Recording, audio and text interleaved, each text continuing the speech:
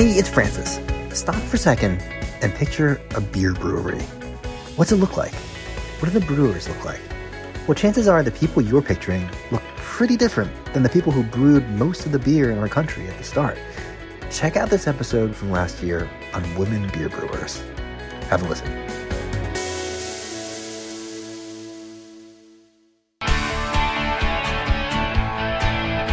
I'm Francis Lamb, and this is The Splendid Table from APM.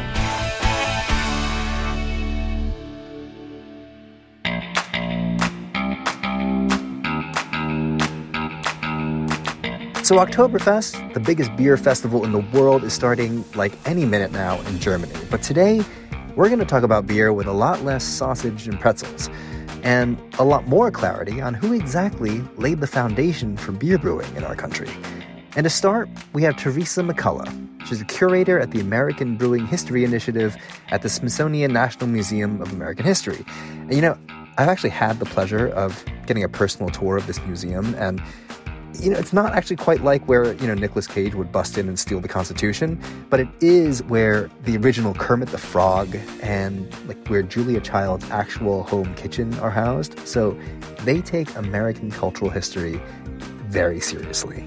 And we're about to learn how much cultural history there is to that six-pack in your fridge. Hey, Teresa, it's great to have you. Thanks so much for having me. So you work at the Smithsonian National Museum of American History, which is like the most serious institution on the planet. So can you tell me why the museum has a beer historian on staff? I mean, I literally have a store around the corner from me with a sign in the window that says beer. And I think that's what most people think of it as. So tell me why this subject needs an historian at the museum. Well, and I encounter all kinds of reactions of delight and amusement and intrigue when I say that I am a curator of beer and brewing history at the Smithsonian. You're right. So yes, as you mentioned, I'm at the American History Museum, and we consider the full swath of American history from even before the nation's founding. And so beer is, as I always like to say, just a fantastic lens into all events and all eras and themes of our national history. So if you want to talk about immigration, beer is there. If you want to consider changing gender roles and consumer tastes, you can consider it through the lens of beer. And so it's a very malleable and engaging and kind of applicable tool for me as a historian, and also an arena where you can do serious and really interesting research. But why the history of beer in particular and not wine or spirits or drinks in general? There's something specific about beer, it sounds like. Well, and at the American History Museum, my colleagues and I, we research food history as well. We research the history of winemaking and also distilling. My focus, though, on the history of beer and brewing really came about with the recent phenomenal growth in the brewing industry that's come to be known as the craft beer movement. And that really began in the mid-'60s and has continued. And it's really been this kind of time of explosive growth in very small businesses. And you're likely familiar with a kind of rhetoric of returning to artisanal brewing techniques and ingredients. Sure. And all of that. There's all of a kind of a history behind it, a kind of impulse to return to a different time from the mass market beer that really dominated the mid-20th century. And so the establishment of my project, which is called the American Brewing History Initiative, is an effort to collect the history of this recent past and present through objects and documents and oral histories that can really tell the story of this time. But in doing that, I build completely on the foundation that exists at the museum. We have a wealth of wonderful artifacts in terms of advertising material, sheet music of drinking songs even from the early part of the 20th century, brewing equipment. And so, again, my position lives within the Division of Work and Industry at the museum. And so I'm surrounded by this wonderful material culture of beer history. And all of those things help me start conversations about history and how history has really produced our present. Yeah. And so tell me about that history. As you say, you're in your department of the museum that looks at labor and work. And so we talk about people. And there's this image of who beer brewers are, in particular craft beer brewers. There is this sort of standard image of usually it's a white dude, usually with a beard, may or may not wear a lot of flannel. Has that always been the archetype of who brews beer in our country? No, and you are spot on. And it's also a very recent contemporary image of who a brewer is, what a brewer looks like, and what the nature of brewing is like. And you're right that my position, it has a home within the division. It does, because the work of brewing has always been work. It's been, it's been always a very utilitarian thing that has sustained Americans, and before Americans has sustained Europeans and Africans and Sumerians even before that. And so brewing and the fermentation of beer in particular predates the founding of our nation. So beginning in the early 17th century, European colonists who came to this continent, who were primarily from England and from the Netherlands, they brought European brewing traditions as we are more familiar with them today. Okay. But before their arrival, indigenous communities on this continent produced a variety of fermented beverages from ingredients like corn and maple sap and a variety of fruits. But brewing during the colonial times and the early Republic eras of American history, it was very much a small-scale operation, something that was done frequently in small quantities at home. And these were ales. And the two great families of beer, ale and lagers, are distinguished primarily by the yeasts that brewers use and by the way that those beers are created. Oh, wow. Okay, so this is so interesting because, I'm totally going to embarrass myself right now. But, when I think of colonial, European colonial brewing in, what we now call America, I literally just think of Sam Adams. I think of brewer patriot Sam Adams. But you're saying a lot of it actually happened at home, in a really sort of informal or very small scale operation. Brewing was a domestic chore. It was like baking bread. It was like cooking.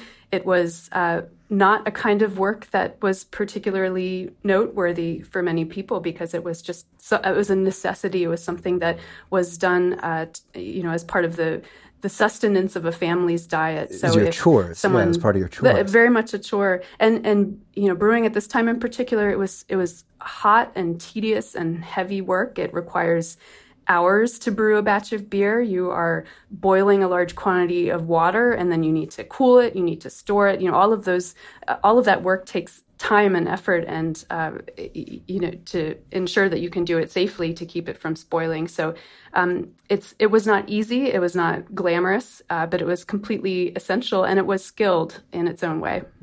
Tell me a little bit about that. The idea of beer as sustenance. I mean, I know people who live like that, but I mean, Right.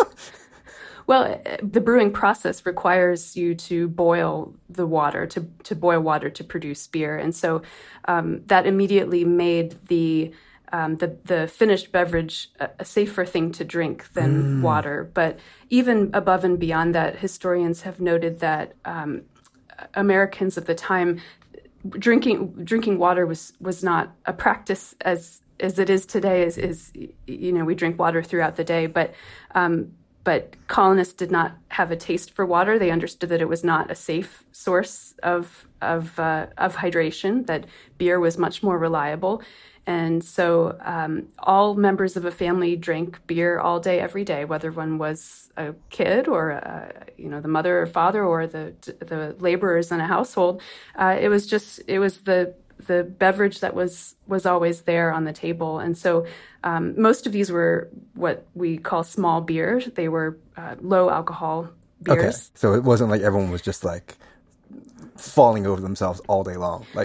No, but even more prevalent than beer in many parts of the early United States was cider, and that often had a higher alcohol content than beer. That's so interesting. Yeah, I mean, these are the things that modern people don't think about, right? Especially here in our country where, most people, certainly not everyone, but most people have access to just potable water through a tap. You turn on the faucet and that's where you get your water. And, but you had to think, when you had to go get water, that water has animals living in it upstream and all that stuff. And this is in the era, of course, long before even the establishment of railroads, of secure transportation networks. It's mechanical refrigeration, which compared to other things like cider or distilled spirits or wine making, beer really requires cool temperatures to make and to hold in order for it to be a safe beverage to have in your household, and thus the need to make beer frequently and in small quantities over and over again to keep it safe.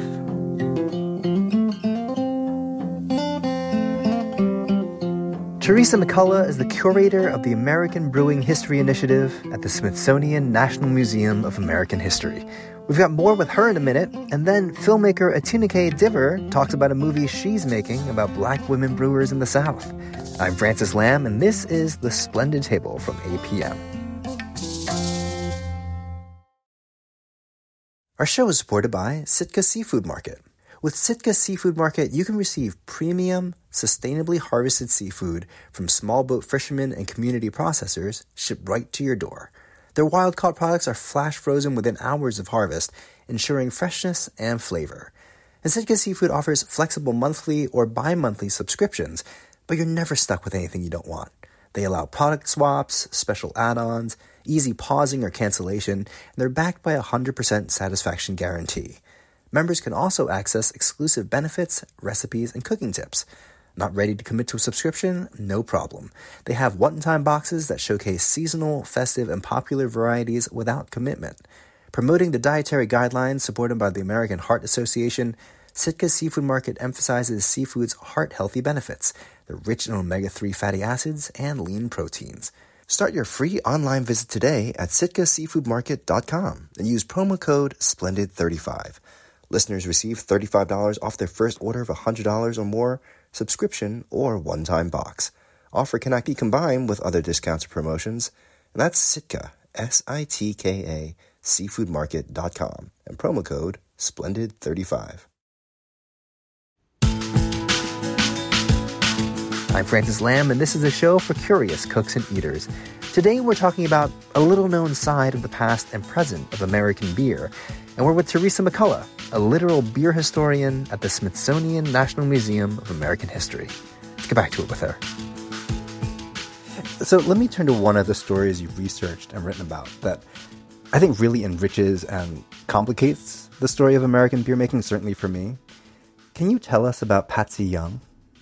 Yes. So I was working on my book project, which is about the food and drink culture of New Orleans in the 19th and 20th centuries. And one of the resources that I have used for that project is a database of what historians refer to as runaway ads for enslaved people. And so these are digitized advertisements that were printed in American newspapers throughout the 18th century, 19th century, when an enslaved person fled from his or her enslaver. And historians often prefer the term self-emancipate or escape rather than run away. Sure. The enslaver, understanding that this person was very financially valuable to them, would publish a notice in the local newspaper. And often these notices were quite brief, maybe 10 lines long, and they would describe the person's physical appearance and perhaps any skills that they had, also any distinguishing marks, scars on their body, anything that could be used to identify this person who had fled. And so I searched through this database thinking instead that perhaps I would look and see if beer or ale were mentioned in any of these ads. And this remarkable ad popped up on my computer screen, and the thing that struck me at first was the length of this ad. It was far longer than typical. It occupied almost a whole column in the newspaper. It was printed in the Raleigh Register, North Carolina in 1824, and this ad described a young woman who went by the name of Patsy Young, and it became clear upon reading the ad that this was the second time that she had escaped from her enslaver.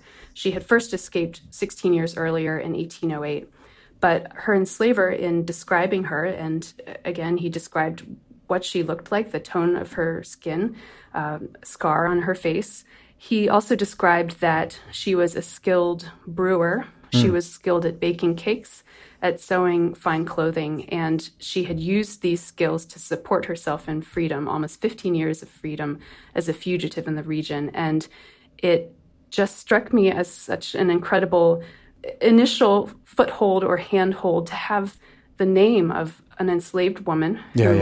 We know they were the most common brewers, but this is, again, early 19th century. Enslaved women were the demographic that were least likely to be detailed in official historical records. The U.S. Census did not even collect the name of enslaved people at the time. And so to have a name, but then also particular places and dates and skills associated with her, I wanted to try to research the world around her so that we could hopefully better understand her story as an early American brewer. Yeah.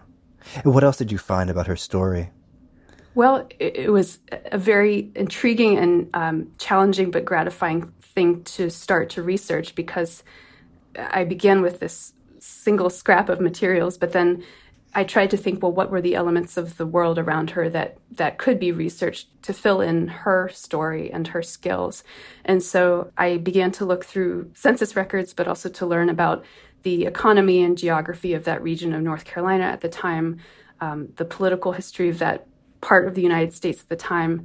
And I learned that she was enslaved by a man who enslaved dozens of people, that she lived in a very rural region of northeastern North Carolina. Again, this was long before the era of railroads.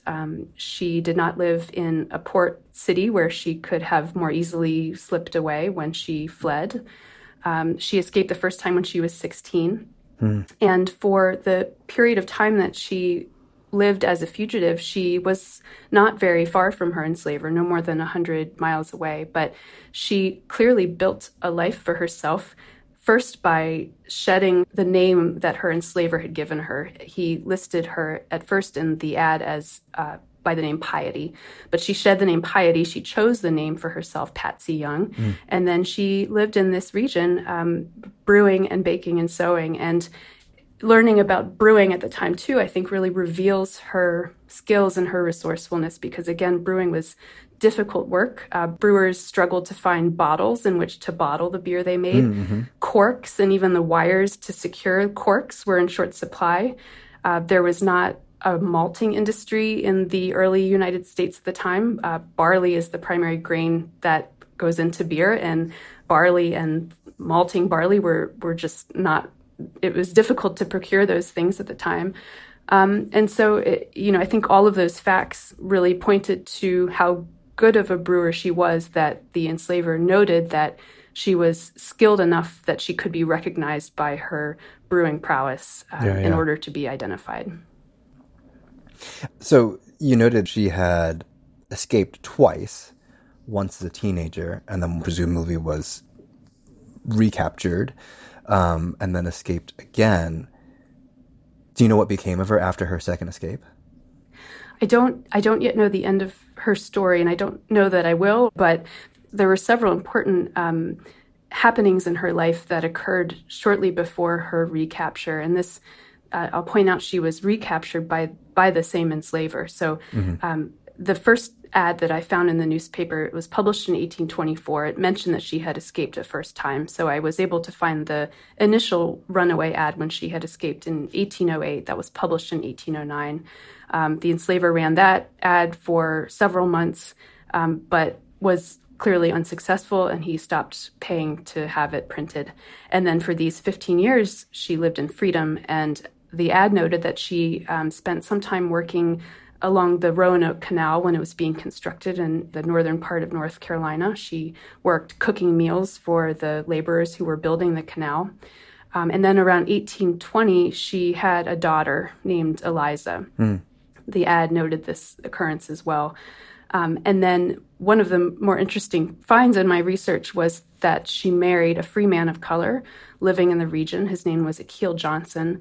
And an archive in North Carolina has digitized the marriage license from when she married Akil. And that was an incredible source to find, because, you look on your computer screen to see this digitized piece of paper, which is 200 years old, and you see her name printed there, Patsy Young, understanding that's the name she chose for herself again, next to the name of her husband. There's a witness made his mark on this piece of paper that indicated a choice, something that she was able to do of her own free will. Yeah. But it was less than a year after that happened, less than a year after her marriage, that her enslaver found her, recaptured her.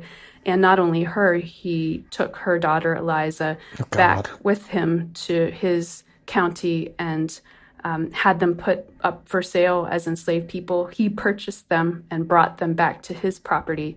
And about a year later, Patsy escaped again, bringing her daughter with her. And that's the point where this history, as I found it, began for me. So I kind of worked backward. But it's also at the moment the point where at least my understanding of her history ends. And there's more research to do, I know for sure.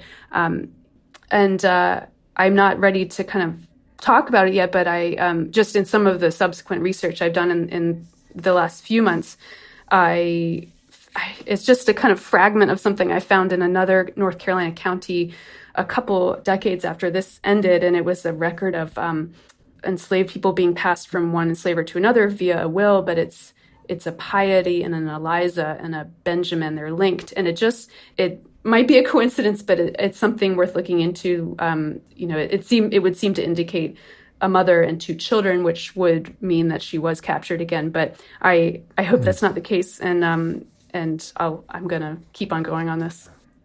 What an incredible story. And really, I mean, a reminder that certainly, for a long time, history was really written with only the powerful in mind. And so for you to be able to find these bits and pieces through time to help reconstruct a story and reconstruct a life and have us understand, the lives of so many people that were not, quote unquote, the kinds of people that history was written about and for. I think this prompts the question, how many others? We know there are countless others who were immigrants, who were enslaved people, not just in this era, but in other eras, who built the foundations of industries that we enjoy today.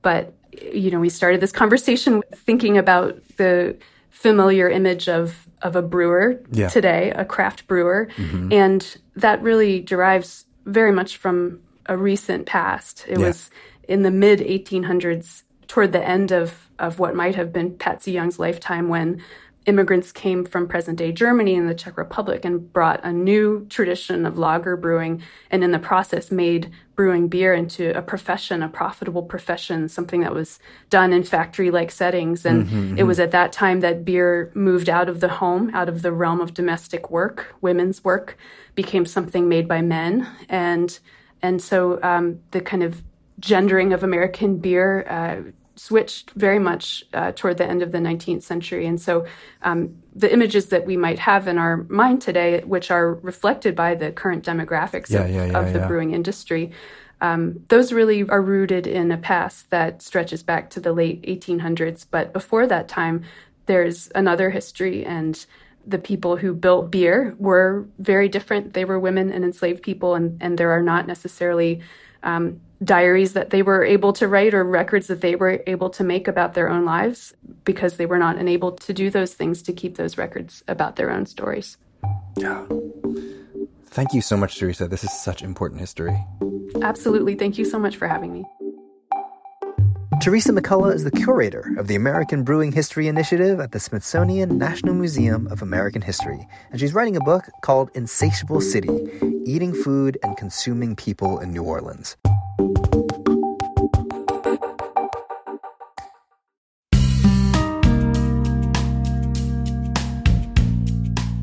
A lawyer and documentarian, Atinuke Diver has made projects about artists, highways, quilters, and parks. But I want to know, what made her make a full-length feature about beer and black women? And what has she found? We have her here to talk about her movie in progress, This Belongs to Us. Hi, Tinu. It's great to have you. Hey, Francis. Good to be with you. We just talked with Teresa McCullough about Patsy Young, who was an enslaved brewer in North Carolina. And I was so interested to learn that you're making a film about beer brewing today that also happens to be centered on North Carolina. So maybe we'll just start with how you came to this subject. So I came to this subject a few years ago. I live in Raleigh. I moved back in 2014. I first came here actually to go to college at UNC Chapel Hill. And after moving back, decided to pursue a certificate in documentary arts at Duke, at the Center for Documentary Studies, and had just finished working on some of my first short film and short audio projects, one of which was about a artist and DJ and activist named Gemini. Okay. And was going to see a new exhibit that Jim had in downtown Durham. Okay. And Jim's artwork is centered on Black femmes, Black women, Black bodies. And as I was going into Jim's space, walked by a brewery that had opened up nearby. It was a really nice day. They had their garage doors open. Quick scan of the crowd, and everyone, by and large, appeared white. And then I go into Jim's art space, and it's just like, blackety black, black, black, like hyper, super centered on Black artistic expression. Uh-huh. And then I go leave at the end of the night, passing this, again, largely white clientele at this brewery.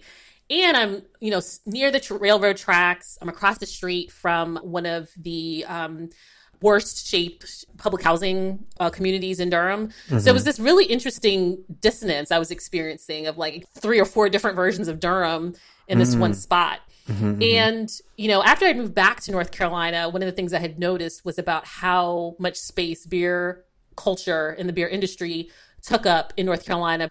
Okay. Breweries contribute around $9 billion to the North Carolina economy. That's billion with a B. Wow. And around 2019, the last count was around 300 breweries across the state. So when you talk about particularly craft brewing in the South, North Carolina is definitely one of those epicenters. Yeah. And so it was interesting being in those spaces, noticing how racially a lot of those spaces were centered around kind of the, I would say, stereotype of the bearded beer bro, and generally white men, because that was so different from what I grew up knowing about beer history and beer culture. I had a more Afrocentric. So my parents came to the U.S. from Nigeria in the 1970s. Okay. And I grew up with an understanding and awareness of the history of Egyptians brewing, of Ethiopians brewing, and we actually had a family friend who worked as a brewer in Nigeria. So the first brewer I ever met was a Black African man. Mm-hmm. And so I was just kind of wondering, wow, how did this craft that I've known as being kind of inherently African, become so identified with male white identity in the United States? Oh, that's super interesting. So shortly after kind of that initial experience, I kind of filed it. And in 2019, happened to be at the Hayti Film Festival, which is a Black film festival that's held in Durham every year. For those who don't know, Hayti is the historically Black community here in Durham. It's one of the many Black Wall Streets that existed prior to the era of what some refer to as Negro removal. Others refer to as urban renewal. But when a Highway 147, cut through and began the demise of a Black economy and ecosystem that existed. Mm-hmm. And so the Hayti Film Festival, again, focuses on Black film. And during an intermission, there was someone pouring samples of beer from Harlem Brewing. Like Harlem is in New York City, Harlem. Yes. And for those who don't know, Harlem Brewing was actually founded by Celeste Beatty, who is acknowledged and recognized as the first Black woman in the U.S. to own her own brewery. Celeste is also a native of Winston-Salem, North Carolina, a graduate of Shaw University in Raleigh, North Carolina. Didn't know all that at the time. Okay. But what the person did tell me was that a Black woman made this beer. And I thought, oh, that's cool. That's what's up. Black made beer at a Black film festival. Makes sense. Sure. And then the person said, and, she's also apprenticing a young woman in Eastern North Carolina. And I was like, what? So that's when I realized, well, maybe there's a there, and I began researching and came upon this beer festival that was called Fresh Fest, that was held every year in Pittsburgh. And I decided to make a trip up there to do some research. And when I arrived, it was just like the scales fell off my eyes. Like I had no idea about Black beer culture until I got to Fresh Fest. I'm going around trying beers, and I stop at one table. I look down at the business card, and the address said Rocky Mount, North Carolina. And I look up at the brewer, and I'm like, you're in Rocky Mount? And she goes, yeah, and I'm from Durham. And I'm like, what? And so that's the moment I met Brianna Brake, who's the CEO and brewmaster of Spaceway Brewing. And it was the person that I heard about at the Hayti Film Festival. I think the other really important moment that happened around the same time actually was the hashtag I am craft beer. So what happened was Shalonda White, who's also known as Afro Beer Chick, who's based in Chicago, shared a post on Twitter about basically some very racially vitriolic hate mail that she had received. That also stated that as a Black woman, she really didn't have any place in beer. Black people didn't have any place in beer. They didn't belong in beer. And so following that, Dr. J. Jackson Beckham and Shalonda and other folks created this hashtag, I am craft beer, really encouraging people to take a selfie and post to reflect the expanse and the breadth of the craft beer, I guess, community, for lack of a better term. I think this moment was definitely one that was a catalyst around this theme of reclamation that we're seeing a lot around all kinds of foodways in the U.S., but particularly around beer. And I think it makes this really important statement that, you know, any history about beer that does not include Black people is deficient and incomplete. Yeah. So tell me about the Black craft beer community. Is it a world where it recognizes that, you know, there are things for us, you know, referencing the title of your film, but that there are also ways in which it is connected to and needs to be connected to and deserves to be connected to the larger craft beer community? I would say, yeah, both for sure. You know, there's this interesting tension I've been exploring on this project around beer being part of kind of this larger category of spirits and alcohol that have a history. And they have a global history, and then they have a specific history as it relates to certain groups of folks in the U.S. and how all those things are impacted by the history of the transatlantic slave trade, of white supremacy, of colonization. And I think you can't talk about beer history in the U.S. without also talking about our racialized history in terms of who was allowed to do this, what labor contributed to the building and success of some breweries and others, which tavern owners and saloon owners lost their breweries during race riots, you know, what women were allowed to actually own, you know, a brewing business. How do things around, you know, respectability politics, and, you know, Black codes and things like that also policed how certain people interacted with beer affect that. And so that's one of the things that I love the most about this project, is that there are all these themes that you can explore, you know, beer through. And I think there's also this desire to like continue to make those connections between, you know, what's happening modern day and, you know, our ancestors. And you can see that too, and even just some of the ways that Black brewers, the decisions they make about naming their breweries, the ingredients that they're using, you know, the beer styles that they're brewing. And even working on this project in 2021, when I was preparing to do a works in progress screening for Sundance, my mom, for the first time, shared with me that my grandmother was a brewer and that she brewed. Yeah. Well, you didn't know that? I did not. My mom had always talked about my grandmother as being a seamstress, and you know, she was a hustler because she had like 5 different jobs and all these things. But she never, ever talked about her as a brewer until I started working on this project. And so she shared that she brewed. That's wild. It is. Yeah. She brewed bodakutu, which is the traditional fermented drink in West Africa made of sorghum. So when you start to think about some of the connections between particularly Southern foodways and West Africa, that's one of the things that come up. Sorghum's also naturally gluten-free. So that's often what folks are using to make gluten-free beer.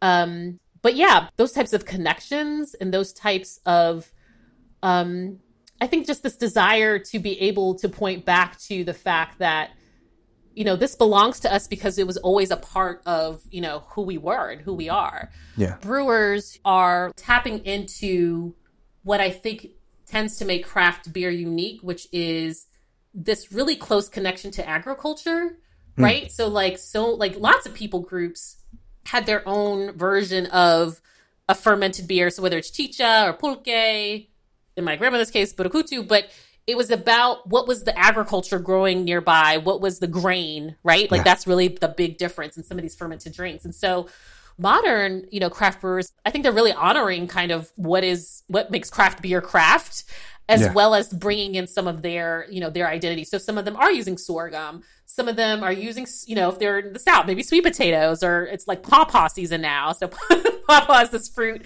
that's, you know, that's a very North Carolina product.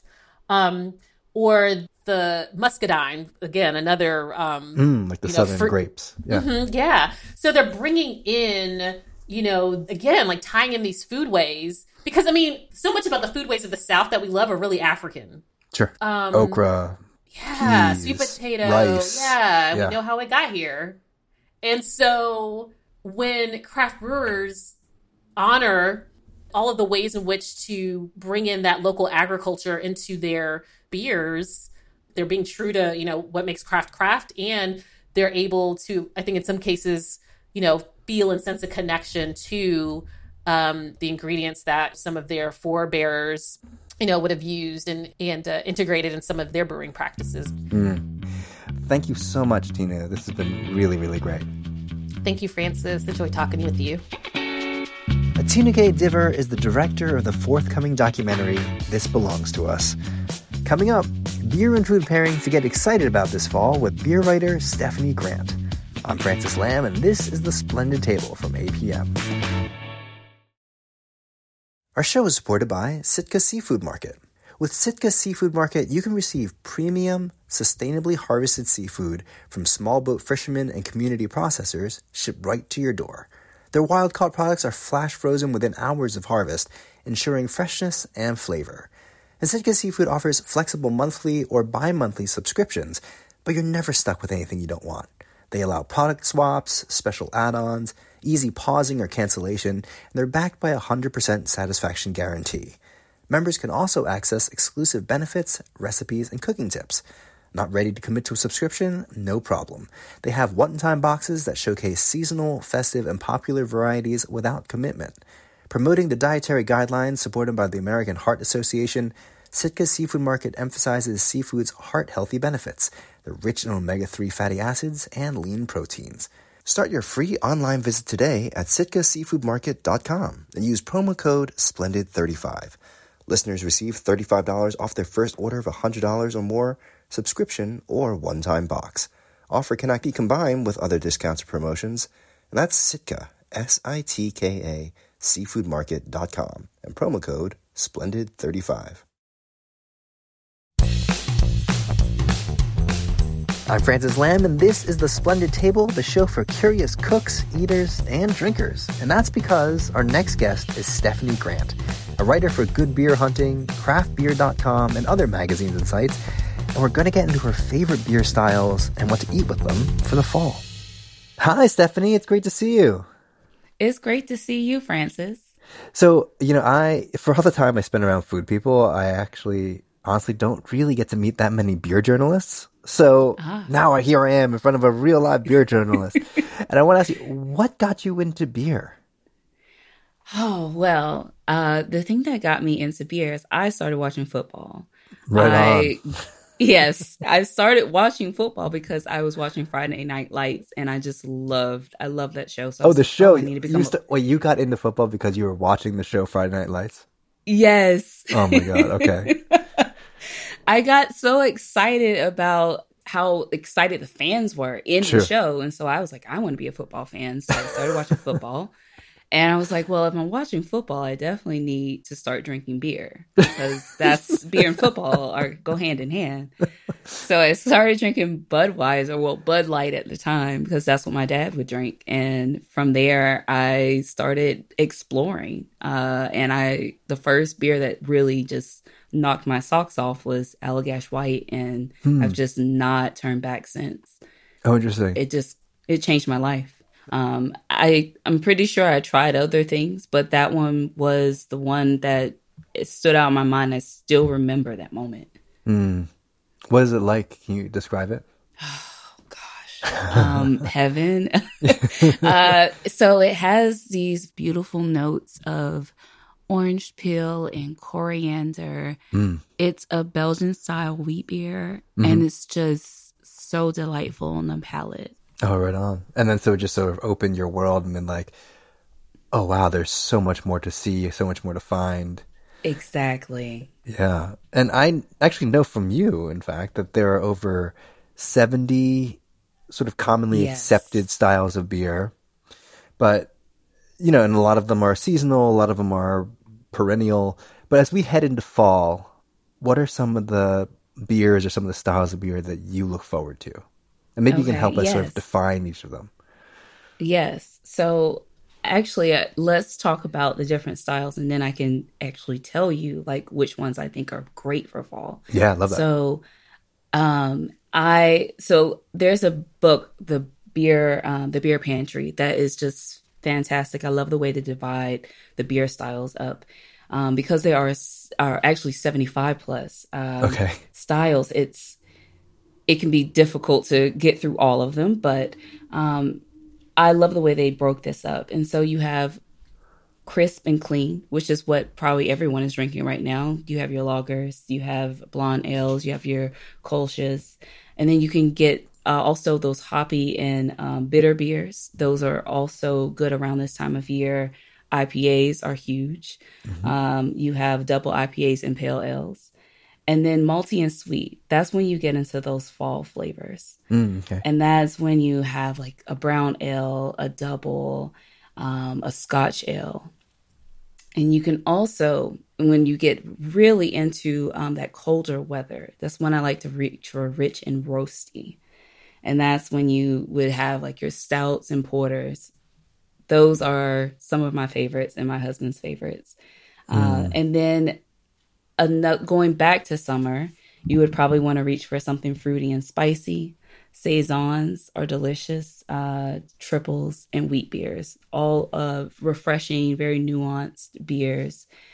And another category I love drinking in the summer, sour, tart, and funky. And that's when you get into lambics and any of those sour beers, whether it's American sour or kettle sour, those things. And so going back to those fall beers, the malty and sweet, those are the ones that are going to stand up to dishes like, I love making braised dishes in the fall. Braised short ribs are my favorite. Yeah. And those I would pair with a double. Tell me what roast a double chicken. is. A double is a Belgian style beer. It's going to have some very like rich, some like caramelly, maybe even like a hint of like chocolate, because the grains are roasted longer. And so they take on a lot of like, if you think about roasting coffee beans, it's almost similar to that. So that roast helps bring in some of those like richer, more full-bodied flavors. Okay. So in coffee terms, that would be like a dark roast versus something like really light and fruity and fresh, like you might find like a really like light roast. And yes. Are there doubles that you particularly love that you'd recommend us to check out? Oh, I can't think of one off the top of my head. So I would say if you walk into your local brewery, it would probably be difficult for you to actually find a double on tap. Okay. For those types of beers, I would recommend going to a specialty shop. And if you're looking to get into beer, a specialty shop is where you want to go, because the people there are going to be able to figure out what your preferences are taste-wise and guide you. And that's honestly the biggest thing that has helped me on my journey when I started, was walking into a specialty shop. But I just think of a brand, Omegang, Abbey Ale. That would be a good double to look for. Okay. And double, it's not D-O-U-B-L-E, right? It's D-U... How's it spelled? B-B-E-L. B-B-E-L. And you said it's a lot of Belgian people style. say double, but it's double. Okay, right on. And so those are typically or often imported from Belgium. So like you said, not a lot of local breweries will have them. Now, breweries here in America do make them. They're not a super popular style to make here. In America, we love our IPAs and sours. Oh, okay. Those reign supreme. And of course, lagers. Right on. So what's another beautiful fall dish / beer pairing for you? Yeah. So another thing I love making in the fall is chili. And the best beer to pair with a chili is a brown ale. A brown ale will be a little bit easier to find. Okay. What makes a brown ale a brown ale? Brown ales and doubles have similar characteristics, but a brown ale can either be on the sweet side, or it can have a bit more of that roast. So if you think about going back to coffee, like if you just add sugar to a black coffee versus keeping it maybe a medium roast, so it's not super dark and roasty, but it's kind of in the middle. Like you can have that medium roast coffee, no sugar. So brown ales can kind of range between those two. Monday Night Brewing in Atlanta, I used to work there, and they make this really delicious brown ale that has like maple syrup in it. And like literally syrup in the beer, not like notes of. Yes. And what I've always wanted to do was to reduce it down to a syrup and put it on my pancakes. Oh, cool. And then also, I have another pairing for you for the brown ale. If you like roasted pork, any roasted pork dish would also be good with that. Yeah, I can see that. Because you really love that like crackly, caramelized, nice Maillard. Yes. With like that sort of sweet pork flavor. I can totally see that with a nice roasty beer. Yes. Brown ale. And so with pairings, you want to look for complementary flavors or a good contrast. And so these are more fall in that complementary. Those malty, sweet, roasty beers usually have the same characteristics as a lot of our fall foods. Sure. If you think about braising those short ribs and getting that Maillard effect, that those same like notes in the food are going to be in those beers. Yeah. Okay. Yeah, that makes perfect sense. Cool. And then my next favorite is the amber ale. Amber ales are really great with all kinds of foods. They are going to be lighter in color. So the double and the brown ale are going to be darker, look more like a black coffee, versus an amber ale is going to look more red. And to me, amber ales taste like fall. Like if fall leaves tasted like anything, that's what an amber ale tastes like to me. I love that. And those you would want to pair an amber ale with a pumpkin pie. Oh, cool. Or going back to football, grilled meats. So your burgers, your barbecue chicken, sausage. That's the beer you want to bring for tailgate. Right on. Okay. So speaking of that, then, if you're thinking about people grilling and people using like barbecue sauce, and their barbecue sauces have acid, they have sweetness, they have some chili, some spiciness. Is that a good match with the amber? Is that I'm kind of feeling that a little bit. Yeah, so I would say I would stick to tomato-based barbecue sauces for this. Probably more so than like a mustard base or like I'm thinking your traditional what I grew up with, like the Kraft barbecue sauce. That someone just throws on a chicken on the grill, not really like a hardcore slow smoke barbecue. Something your classic tomato. You can have a little bit of spice, but you don't want to have too much because you don't want to overwhelm the beer. That's something that you have to think of when you're thinking of pairings and making sure that those flavors don't clash. I like to always think about what the beer tastes like and then what the food tastes like, and then try to imagine what they would taste like together before I put something together. Yeah. Well, actually, then that brings me to a question that I have for you then, which is something that, a lot of people are really obsessive about IPAs. Yes. And one of the signatures of an IPA is it's very hoppy, right? It can be very bitter, and that hoppy sort of resiny, almost piney flavor from the hops with bitterness. I think people, like that complexity in the drink. But do you eat food with that, or would you pair food with an IPA? You can. It can be a little tricky, but you can. Some of the things that are easy, like pizza, burgers. But I've heard, and this is something I want to try soon, carrot cake apparently is very good with an IPA. And also getting back to like some fall foods, a butternut squash soup is also good with an IPA. Okay. So orange food. Yes, orange food. Right on. Like people like think of carrot cake in terms of like, it's about the moistness, it's about the texture, it's about the cream cheese frosting. But, there's a lot of people make their carrot cake with a little bit of warm spice, right? A little bit of cinnamon, a little bit, but not very much. So, yeah, maybe with like that kind of like piney kind of deep bitterness of the IPA. I can kind of see that. Yeah. So I've heard the sweetness in the cake helps cut some of that bitterness. So you get some more of that, like you said, the pine. Maybe I would stick to, so there are a vast variety of IPAs. Sure, so I would stick to not necessarily a New England or hazy IPA with the tropical notes. I would veer more towards those piney, resinous IPAs with a carrot cake. Cool. So what actually are like the most popular beer styles in America? Like the ones you'll just find at pretty much any store? Yeah. So IPAs reign supreme. And followed behind that, I would say lagers. And, well, actually, I would say lagers are probably over IPAs if you look, if you don't make the distinction between craft beer and just macro mass brew market. Yeah. Yes.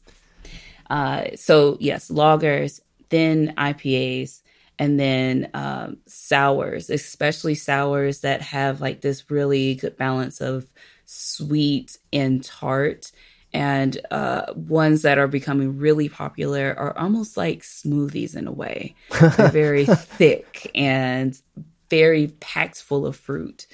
Those can be really fun and delicious to drink. Oh, that's so cool. It's surprising that they're really popular because I thought they would be like kind of more like a specialty thing. No, it's been surprising. In particular, the ones that are very like thick and super fruity, they do a really good job of balancing out some of that tartness. So people who might veer away from something that's sour, they actually enjoy them because of the balance between the two. All right. Well, super delicious. Thank you so much, Stephanie. Thank you. Stephanie Grant writes about beer, food, and cocktails and the black women behind them in her newsletter, The Share. You can find it on Substack. And that's our show. Thanks as always for listening. And by the way, we are actually getting deep into Thanksgiving planning. It's not too early for you to start planning too. What are you going to eat? What do you need help with? We're looking for great questions to throw our amazing guests' way for our annual Thanksgiving Day show, Turkey Confidential. So record a Thanksgiving question on your voice memo app and email it to contact@splendidtable.org. Thank you for listening. Take care. I'll talk to you next week. APM Studios are run by Chandra Kavadi, Alex Shafford, and Joanne Griffith.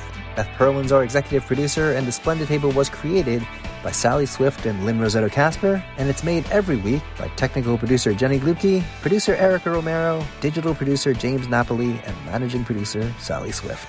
I'm Francis Lamb, and this is APM Studios.